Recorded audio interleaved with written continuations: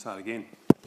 Today we have we start our summer talk series on 4 questions, and how that originated was we got the congregation to go out there perhaps about September, October last year and say, hey, just catch up with your friends, catch up with the people where you post your letters, catch up with the people where you fill up with petrol, where you do your shopping, and ask them if you could ask God one question about life in this world we live in, what would that be? We got a number of responses back from that question, and then we sort of compiled them to the 4 most popular questions, and that's what we've come up with to get to where we are today. So today's talk is about what is our purpose in life. A lot of people were talking about the beginning and what's life all about and whatnot. Next week's talk is about why do bad things happen to good people. There's a lot of questions there about why so much suffering in this world that we live in, why so much pain or devastation and grief in this world we live in. Next talk was what happens to us after we die. I think that's a massive question. People are wondering about that. You know, when I breathe my last, is that it? What happens? That's the third one. And then the 4th question we got, which seemed to be fairly popular as well, is, one God or are there many? One God or are there many? So we'll be looking at that over the next 4 weeks. Today, though, we're going to start the first one. What is our purpose in life? And to do that, I thought I might just to get us sort of thinking a little bit about that, we're going to show a YouTube video, which some of you may be familiar with. So we'll play that now. You can turn the lights off as well.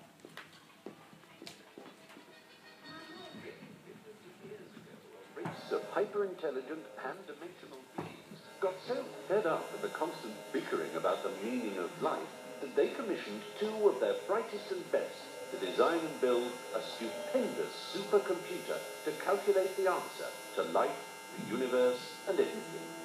Oh, people, we want you to tell us the answer.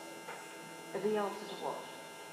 The answer to life, the universe, everything. We'd really like an answer. Something simple. We have to think about that. Return to this place in exactly 7.5 million years. And the planet, there's more. That's right. They go back, 7.5 million years later. That's right. They do.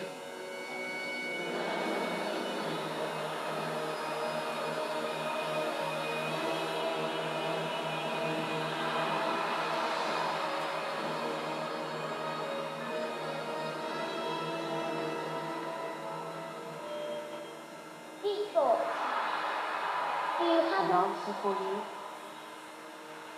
Yes, but you're not going to write it. Doesn't matter, we must know it. All right. The answer to the ultimate question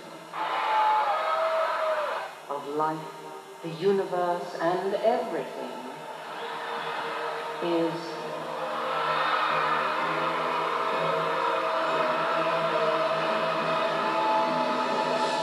42.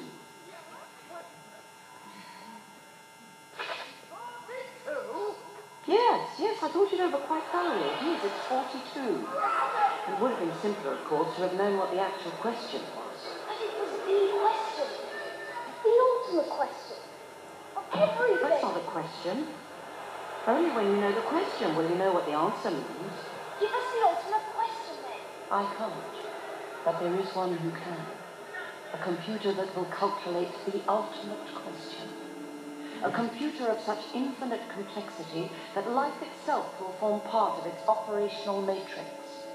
And you yourselves shall take on new, more primitive forms and go down into the computer to navigate its 10 million year program. I shall design this computer for you, and it shall be called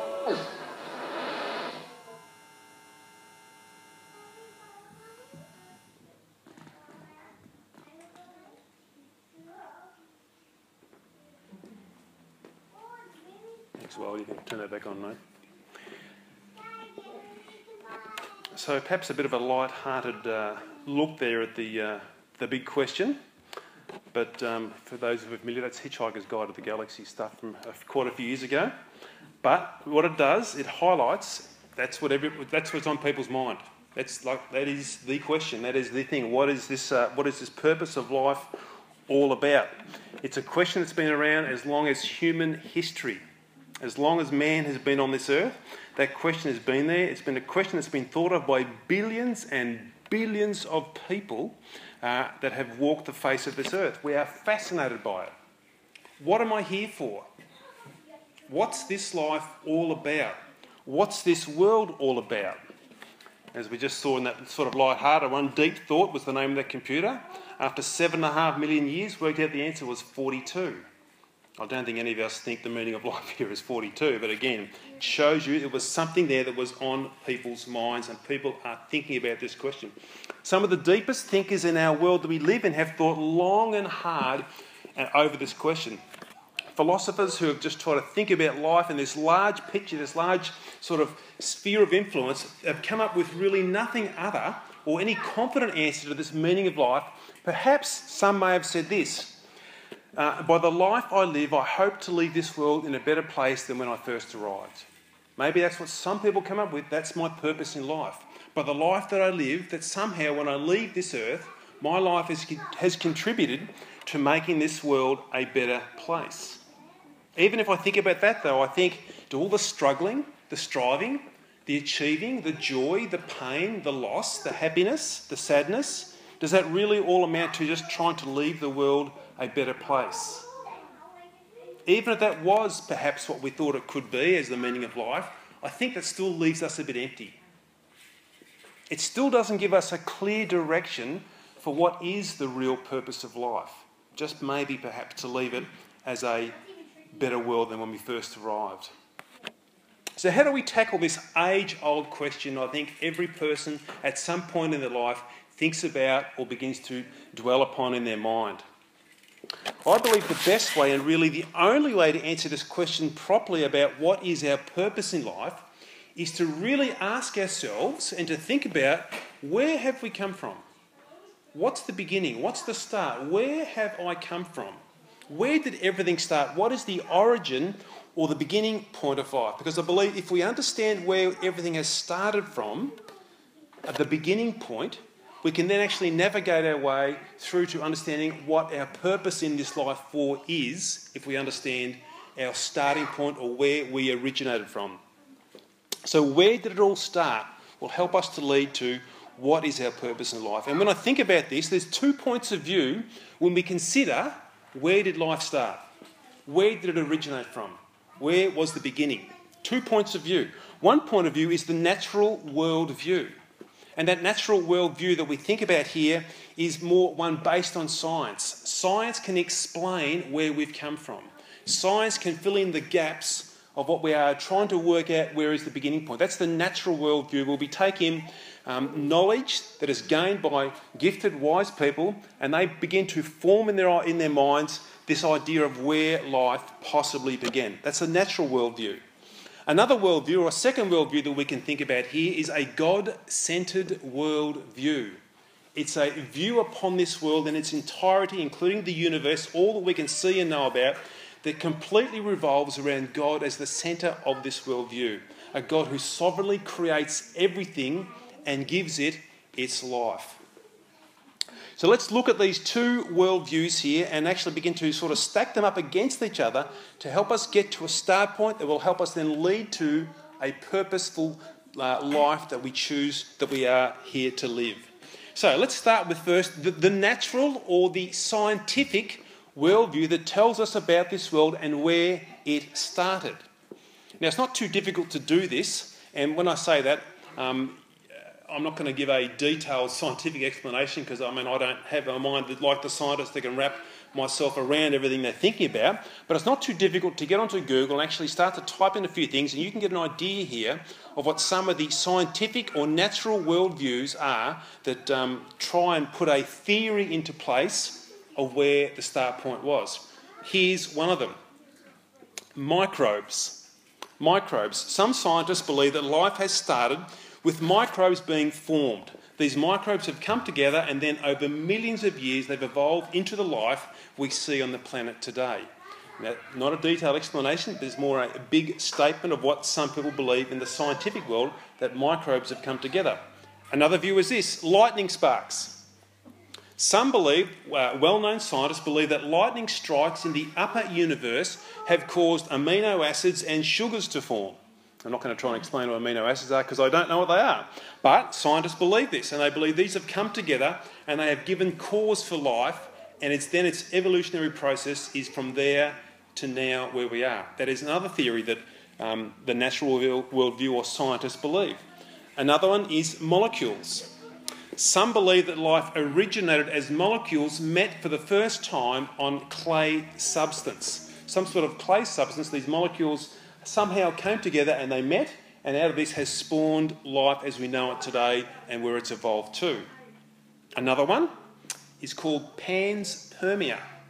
Panspermia is a theory that, again, molecules were transported from outer space on meteorites that landed on Earth together. And then these molecules have joined together to give us this life as we see it today. It's another natural worldview or scientific possible theory of how life has started. Here's one you may have heard of as well, and there's even a TV show named after it, and a lot of you are going to say straight away, yep, I know what he's going to say next. Big Bang Theory. Some scientists believe that there was a huge explosion in the universe, and out of the energy that was created from the explosion and the coming together of light with this energy, this has combined over millions of years to produce life as we know it today. Now, again, these are big sort of summarising statements of some of those theories, but that's what some scientists believe is a possible theory for how life began or how life started. Just a handful of those there, and you can probably go and find a stack of other ones, but they are some of the more perhaps popular theories in a natural worldview or a scientific understanding of how life began. They're not definite statements though. If you read through that on those individually and take a long time to read some of what they put behind it, there's nothing definite what they say when they put those theories together or put those explanations together. They're not a definite statement. It's not clear. It's not a confident, unified approach amongst even all the scientists. They have many and varied ways, but they're not confident when they come together in asserting what they say. Some of them, even Richard Dawkins, and a man of you, some of you may know, he's a very strong advocate for the scientific approach to the world and to say how it's come in some sort of scientific way. He had this to say in an interview with a man by the name of Ben Stein many years ago on a DVD that was produced about this. Ben Stein, the interviewer, asked Richard Dawkins, he says, where does life begin? Richard, where does life begin then? You might have this theory of molecules or microbes or panspermia or this, but where does it begin? What's the start point? Richard Dawkins, on this DVD, responds to this way to that question of Ben Stein's. He actually says, actually, no idea. Actually, no idea. Perhaps life was delivered to us from highly evolved aliens, extraterrestrials. That was what Richard Dawkins said in trying to respond to the question of where does life originate from. Here's another one. Robin Williams, who hosts the scientific show on the ABC, dedicated a whole show to the question of the origins of the universe. Like, where did it start? Where did it all begin? And the closing comments at the end of this show gives us, I think, a lot of insight into understanding how the scientific views the beginning of life, the beginning of this universe, or the beginning of everything that we can see. And here are the closing comments to this show that was dedicated with all these various views, these natural world views or scientific understandings of where life began, where it originated from. Here's the closing comments. So the debate rages on. Over the past few decades, scientists have edged closer to understanding the origin of life, but there is still some way to go. Which is probably why when Robin Williams, the host of the show, asked Nick Lane, an evolutionary biochemist from the University of London, the origins of life, he said, what was here in the beginning? What do you think started it all? Nick Lane, the evolutionary biochemist, thinks for a moment and he says, yes, we have no idea, is the bottom line. We still don't know. If natural science is completely honest, this is the answer that they will come up with. The bottom line is we have no idea where life began. Now, these are brilliant men and women. Brilliant. in their fields of science who can wrap their minds around many, many things. They are far more intelligent than me and far more wise than me and brighter than me in many, many ways. They can make incredible discoveries about life, about many things. Many things. And I have the absolute utmost admiration and respect for the abilities and the gifts they have to think through really difficult things. But when it comes to the beginning of the universe, when it comes to the beginning of life, when it comes to the start point of everything, they honestly have to say, we have no conclusive idea. We don't know. From a natural worldview or a scientific worldview, that is where they will come from. And that is a missing vital link when you're trying to discover your purpose in life. If you don't know the start point, if you don't know where it started or where everything originated from, it's like this giant central piece of the jigsaw puzzle is just pulled right out and you cannot connect anything else with it because you're missing this vital point. Where did it start? Where was life beginning at its first stages? That's the scientific or the natural world view, as many may think that or possibly go in that direction. But there's another worldview, and this is the Christian perspective. This perspective of a worldview holds God right in the middle of everything. God is like this central piece of the jigsaw puzzle that fits in the middle, and everything fits in and around God right in the centre. Now, for Christians, when we understand about God, we know that from the Bible. We unashamedly say that here at Exchange Church, we love the Bible. It's here where we discover who God is, and it's here where God actually clearly speaks to us out of his word. We build our life upon the truths that come out of the Bible. Let me just say perhaps a couple of things about this Bible. The Bible is the most authentic and consistent piece of literature of all time. Of the billions and billions of books that have been produced over the course of history, the Bible remains the most solidly reliable book of all time. The Bible, as we have it here, has been probably the most attacked book of all time. The book that's tried to be the most discredited of all time. All types of people have tried to pull this book down and pull it apart and prove that it's wrong. Let me just give you a few facts out of the Bible to help us have some confidence and some reliability here in this most authentic and consistent piece of literature of all time. The Bible itself has more than 20,000 manuscripts. And when I say the word manuscript, that is copies of the original writings of these books. There's 66 books that make up this Bible, and there's more than 20,000 manuscripts that is copies of the original writings of this book. When we think about that, that gives us a reliable point to understand that the book is true. The book holds together. Because when we look at those 20,000 or more manuscripts, there's no real variation between them, other than maybe a few little punctuation errors here and there, or maybe the odd spelling mistake in the words.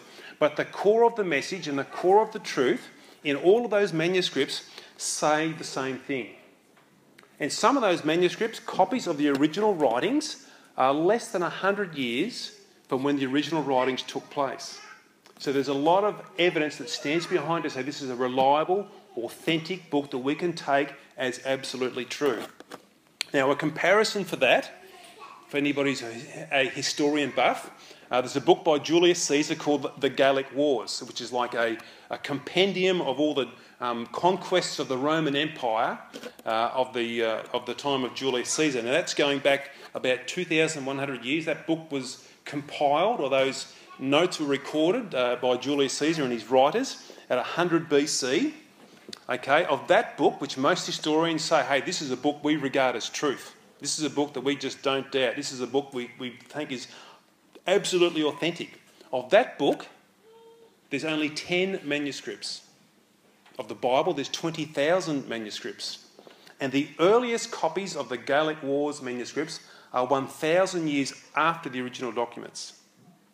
Now, again, I say some of these things because it just helps to put some evidence behind of the reliability and the authenticity of this incredible book that has stood the test of ages. The Bible is authentic and totally reliable. The Bible's written over 1,600 years across 60 generations by 40 plus authors from different walks of life, different places, different moods, different continents, 3 languages, writing on hundreds of different subjects. And yet when you pull all of that together, different languages, different continents, different walks of life over all that time period, when you pull all of that together, this book is written in absolute harmony. There is no contradictions between the writers. There is one theme that runs throughout the Bible when all these writers across all those different time frames are pulled together. Every writer, every writing in this Bible points to a sovereign God, a divine sovereign being who has created everything. Every writer and every writing points to a God who is a creator God.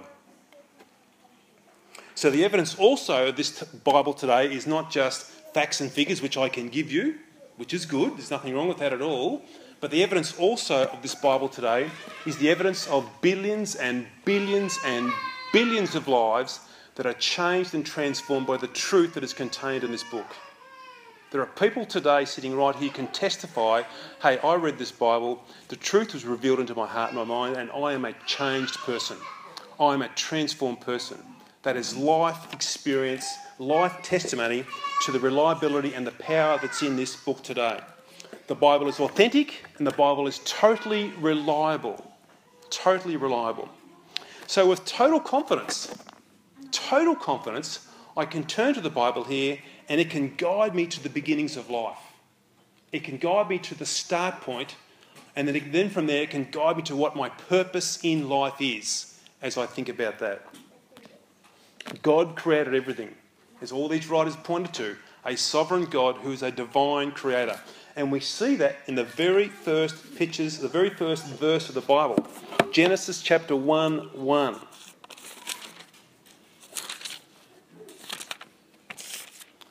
Hayden's beat me to it, haven't you, mate? Well done. Genesis 1:1, it says there, and you can't get any mistakes from this, in the beginning. We're looking for a start point. We're looking for somewhere where everything originated from. Where's the start point? Here it is, right at the start of the very first chapter and the very first verse in the Bible. In the beginning, God created the heavens and the earth. There's no sort of maybes, ifs, buts about that statement. That is a very clear, definite statement. It's not lacking any confidence at all.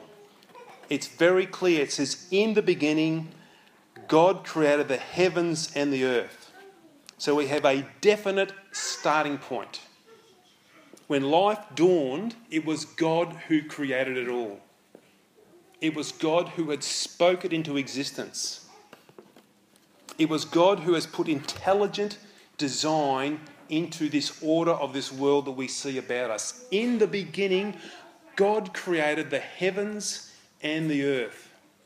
Now, for me, I can perhaps just sit there and marvel at that passage for a long, long time.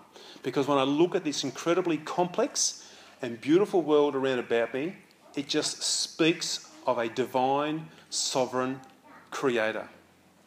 I don't know if you've done any sort of looking at DVDs or videos of the under the sea life in this world.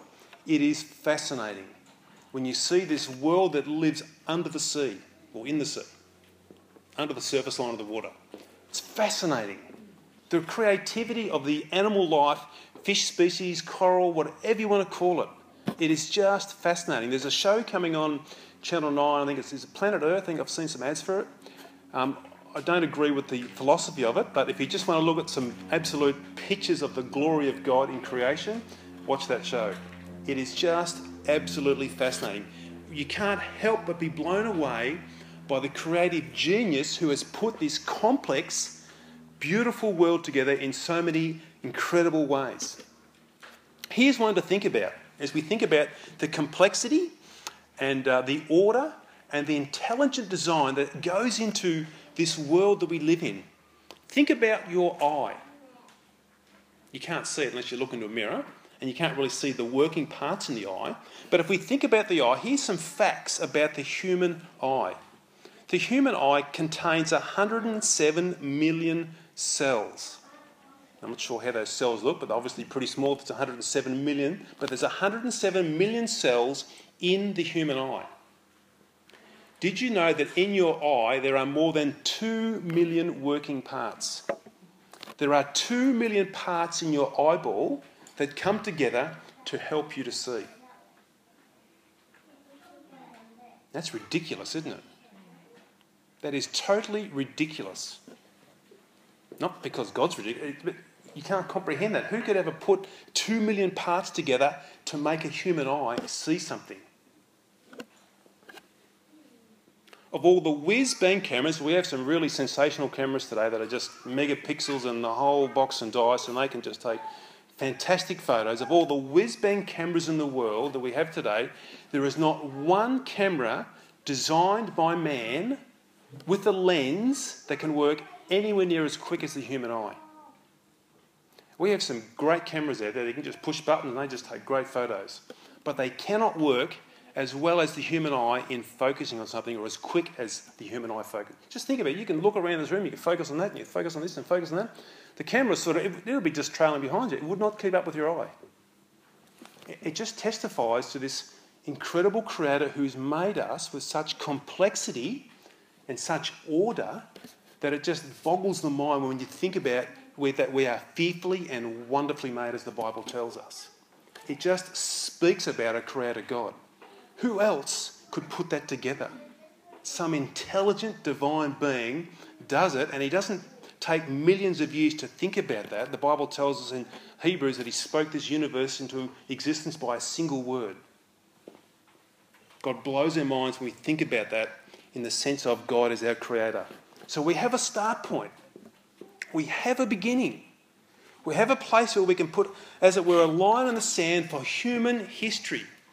We are created by God. In the beginning, God created the heavens and the earth. So when we begin to see that, it then helps us to begin to think about, okay, what's our purpose in life then? Okay, we've got a start point here. So we need to dig a little bit deeper here as we put this together and think about this purpose for life. How has God made us? And how do we differ from the world around about us? If we explore this, it'll help us to see, again, our purpose in life. And again, the Bible will help us to see how we are made and how we differ from the world that is around about us. Genesis chapter 1, 26 and 27 tells us this. Then God said, "Let us make man," that's you and I, mankind, "let us make man in our image after our likeness." Key words there. "And let them have dominion over the fish of the sea and over the birds of the heavens and over the livestock and over all the earth and over every creeping thing that creeps on the earth." So God created man in his own image. In the image of God, he created him, male and female, he created them. Simply here the Bible tells us that we human beings, mankind, are made in the image or likeness of God. Very important that we sort of get a bit of a grasp of these two words here. This will help point us towards purpose. In this creation account here, as we think about image and likeness, God has taken a keen interest in the creation of man. He's done something extra special or different here about the creation of man. We, mankind, as totally distinct from the rest of the created world around about us, are made like God, in the likeness of God, in the image of God. God says that he's created mankind, male and female, as it were, to be image bearers, to bear the image of God. Made in the likeness or in the image of God. We bear God's image, we bear the likeness of God. Now you might say, well, how does that look? You know, is it sort of some sort of physical thing, or what do you mean? Do I look like God, or how do I bear this image, or how do I bear this likeness of God? Here's just a few we'll quickly touch on to help us see this, and that will help us to make a distinction from mankind as us, as opposed to the rest of creation that's around about us. We are moral beings. Humanity, male and female, mankind, we are moral beings who know right from wrong. We know that to murder is wrong. We know that to steal is wrong. We know that theft is wrong. We know that jealousy is wrong. We know all those things are wrong. There's something within us called our conscience, that bears witness to us we do something wrong. As distinct from animals, we were on the bay last week with the friends of ours on the boat, and we were talking about sharks who go and bite people in the water and kill them. Shark just does that for food. It doesn't know that murder's wrong. It just goes and kills someone who's swimming in the ocean. It has no conscience or no moral guidance or compass whatsoever to say that's right or wrong. But we are moral beings. We know, hey, you kill somebody, you've done something wrong. We are moral beings. That is the likeness to God. We know right from wrong. We're spiritual beings. We are. We are spiritual beings. Every single person sitting in here today worships something. Particularly when it comes to the aspect of God, there's a point where we can connect with God in a spiritual sense. Although we don't see God or feel God in a sort of dimensional aspect of feeling, touching, seeing, smelling, hearing type thing, but we still feel connected with God to the point where we can just pray. Like I prayed earlier there before. We can pray. We have this spiritual connection with God. Now, you will never see an animal stopping to pray. It's not a spiritual being. It doesn't have that connection with God. It's a being, but it's not a spiritual being. That's a likeness that we have that God has made with us. We have reasoning and rationing abilities. We are able to think through logically to understand and actually then have conversations and form ideas about things. We can do that. I can catch up with any one of you, and we may have different likes and different interests, but we can have a rational conversation together. We can rationalise and think through something, and even someone might present a problem which hopefully is not too detailed, and we can logically think our way through it. That's how we are created. And we differ remarkably from the rest of the world around about us in that way. There is no animal that can develop a spacecraft that can go to the moon and back. It just won't happen because they're not made like that. We are made like that. And that is a likeness we have to God. We can't go and have a discussion with an animal, even though there was that talking horse in that show about 30 years ago. That wasn't really... Was it Ed, the talking horse? Ed. Well, that was... Just in case you didn't know, that was somebody dubbed on over the top of Ed, and that really wasn't Ed the horse talking. You can't have a conversation with a horse. I know there's horse whisperers out there, but that's a different thing altogether. We are made as rational, conversational beings who can actually converse and have that discussion, a likeness of God.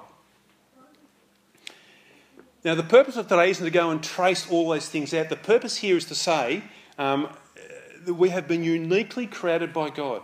There's something that God has done with the human race, mankind, as a part totally separate from the rest of his creation. Totally separate. And it sets us apart from all other creation that we see around about us. And it's important we grasp that there's something different about us, because that then leads us to the next step of saying, well, what's my purpose? Why have you created me? What's this all about? This other idea here then of likeness or image bearer as well is to be like a reflector of him. To be a reflector of him. To be a reflector of God. In other words, when we see each other, we see a reflection of God in us. And when I say that, I'm not talking about a physical image, not at all, because we all look vastly different. Some short, some tall, some dark-skinned, some light-skinned. We are all radically different in so many different ways. So we're not talking here that when we reflect or bear the image of God and somehow we see a part of God in all of us, that we're looking physical. No, not at all. It's more we are talking about here that we show a likeness of God through our character traits, through the characteristics of who we are. It's a bit like the saying you may have heard before, he's a chip off the old block. Now, when you're talking about that, it's probably a son or a daughter. Call it a daughter. She might have followed in the same path the mother is, and she's a great sewer. And she shows these characteristics of sewing. And you might think she's a chip off the old block. That's how it is as we talk about here, showing the character traits as we reflect the image or the likeness of God to each other. And the Bible tells us this very same thing here in the sense of what we are reflecting. And it says it here in Isaiah 43 verse 7. It says this, everyone who's called by my name, whom I created for my glory, whom I formed and made. A really, really tiny little verse, but it tells us a very liberating and life-changing truth. Whom I created. It's God speaking there. Whom I created. God created, but why did you create us, God? What are we created for? And the answer's right there. Whom I created, stop, for my glory. Whom I created, God creates, and I've created you for my glory. Your purpose and my purpose in life is to glorify God. Pretty clear there what God says. Your purpose and my purpose in life is to glorify God. You might say, what's the word glorify mean? Glorify God. The word glorify there is meaning to make God look great. To make God look supremely valuable. To make God look like the most precious thing that you have ever discovered. The most precious thing that you have. To make the character of God, as it were, in our lives, to radiate and shine out of who we are. To glorify God by the life that we live. That is our purpose and that is our aim of life. It is to reflect as the image bearers in the likeness of God, to radiate out and to shine out and to live this life that makes God look infinitely precious. How does that look? As God is holy, we should reflect holiness. As God is kind, we should reflect kindness. As God is good, we should reflect goodness. As God is just, we should reflect justice. As God is generous, we should reflect generosity. As God is love, we should reflect love. Now that list can go on and on and on as we talk about the character of God. That's what it is to live this life that glorifies God, reflecting this character. We are made especially by God, created by Him, and our purpose is to glorify Him, to make Him look like the most wonderful thing that we have ever discovered or ever, as it were, held in our hearts and held in our minds. And we do this through reflecting out of our character, His character. Now that may just seem really too simple for you, a bit like the answer 42. Just glorify God.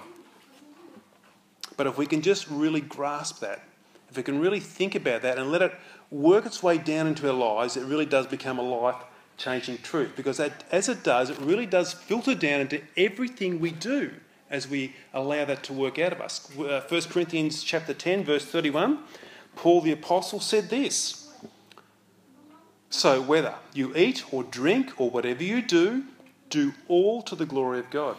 Paul's saying the same thing here that God is saying in Isaiah 43, verse 7.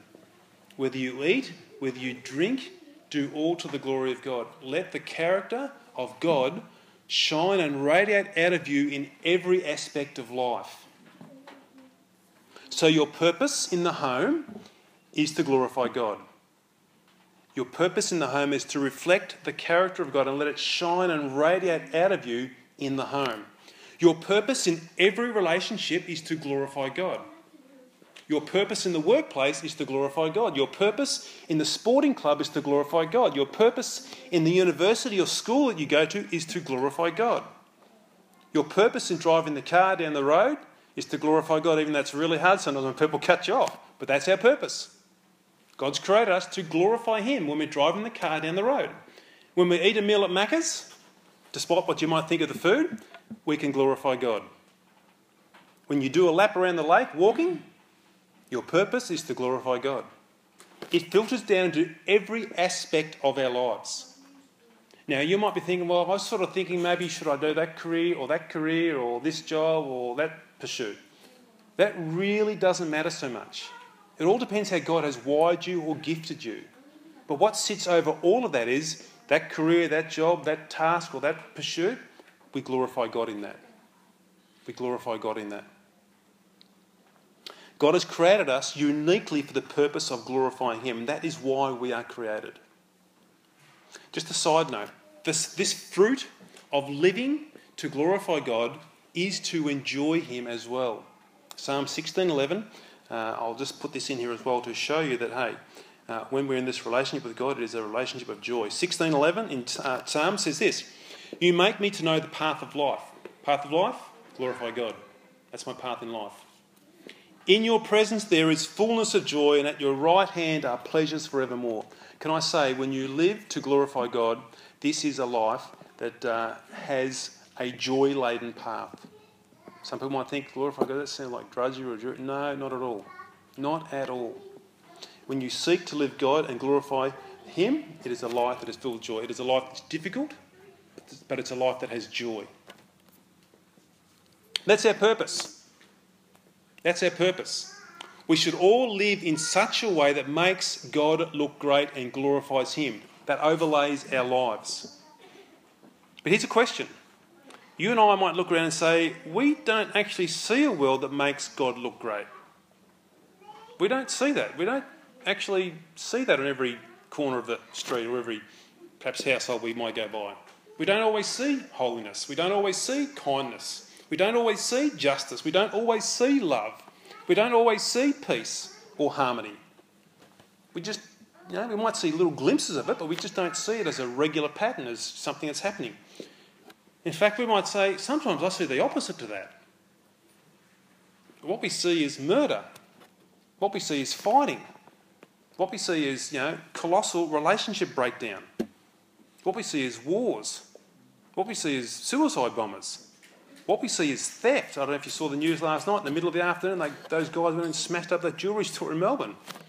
Right in the middle of the afternoon. Is that glorifying God? It's the opposite. There's a whole host of other things, bitterness and jealousy.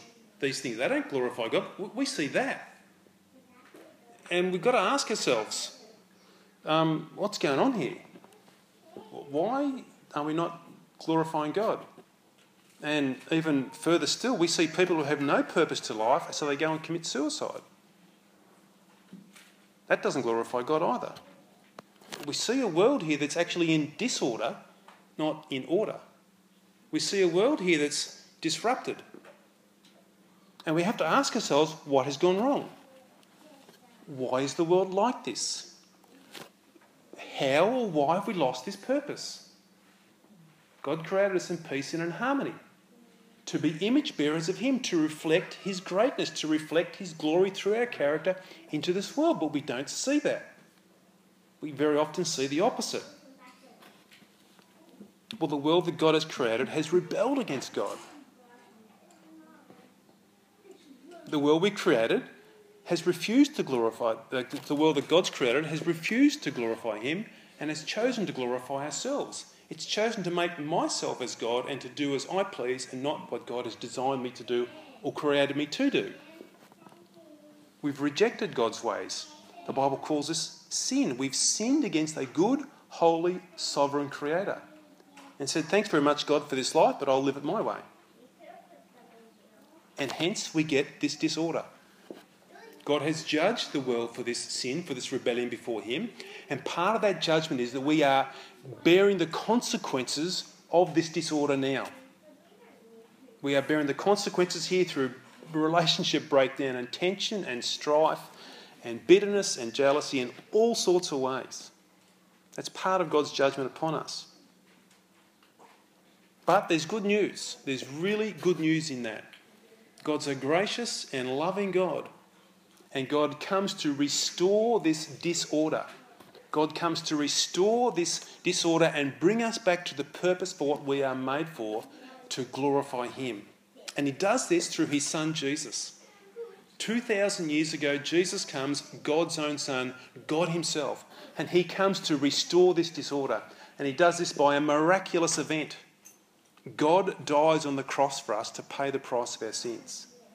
God brings disorder back into our lives when we were completely bound to this disorder. He brings this disorder back into order through the death of His Son, showing incredible love for the creation He's made. So now that through the death of Christ, we can be restored back to how God has rightfully made us, to bring glory to His name. So you see, this answer, what is our purpose in life, is completely tied in with where did everything start. Because when we get that, We can also see where it's gone wrong, but we can also see, hey, that's how we were created. That's why we were created. When you have no definite starting point in your life, you cannot find out what your purpose in life is. You just can't find it when that missing part is right out of the puzzle. And this accounts for the lives in the world around about us that are purposeless. People are wandering aimlessly and they've got no idea what this life's all about. Because you think about this, if we think that we've come from some random explosion or our lives are just some random existence, how can we draw any purpose out of that? If it's just some sort of random chance, there's no real starting point here. How can we draw any purpose for living? Or if we think that somehow in a 1 in a trillion chance, the two molecules somehow touched and connected and that's where life is, I mean, how can we draw any purpose out of that? There's no divine plan or something that actually drives all that. There's just randomness. There's nothing there that you can anchor yourself to. When the start point is missing, we've lost the key to finding out why we're here. And that follows on to the age-old question, what is my purpose in life? But when we discover the start point, when we discover that all that exists originates in God, that changes absolutely everything. When you truly discover God, you discover the purpose for living. When you truly discover God, you discover the reason for living. So the question I have to ask today is this: what is your reason for living? What is your purpose in life? What are you living for? Is God in the centre of your life, and is that your purpose? Let me pray. Father, thank you. Thank you now that we can come around your word and come around this very deep question of humanity. What is our purpose in life? Lord, today I pray that you'll do a work in the hearts of many people in beginning to open up their minds and letting the light of your truth, as it were, come in and penetrate perhaps the confusion and the disorder in our minds.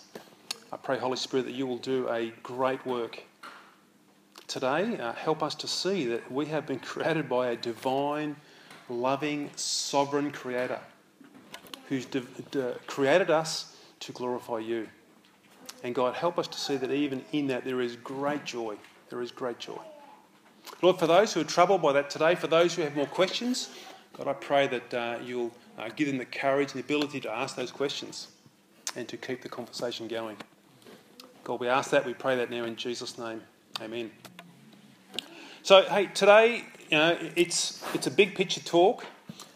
In some ways, it may have opened up more questions than answers. And actually, right now, if you've